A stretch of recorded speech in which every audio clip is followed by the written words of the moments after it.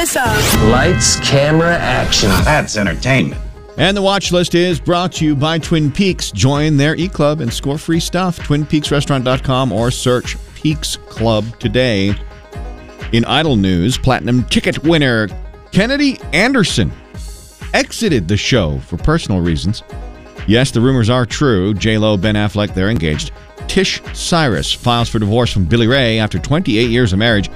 One of Disney's heirs, Charlie Disney, has come out as transgender, condemning the Florida anti-gay bill, and Disney has donated $250,000 to human rights charities, saying equality for everyone matters deeply to them. So how did Mark Wahlberg gain all that weight for the title role in his new movie, Father Stu? He said he drank glass after glass of olive oil.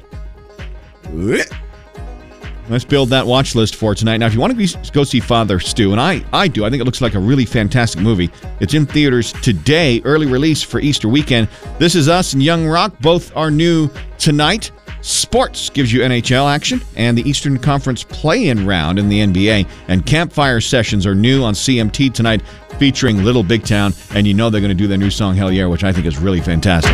Cut!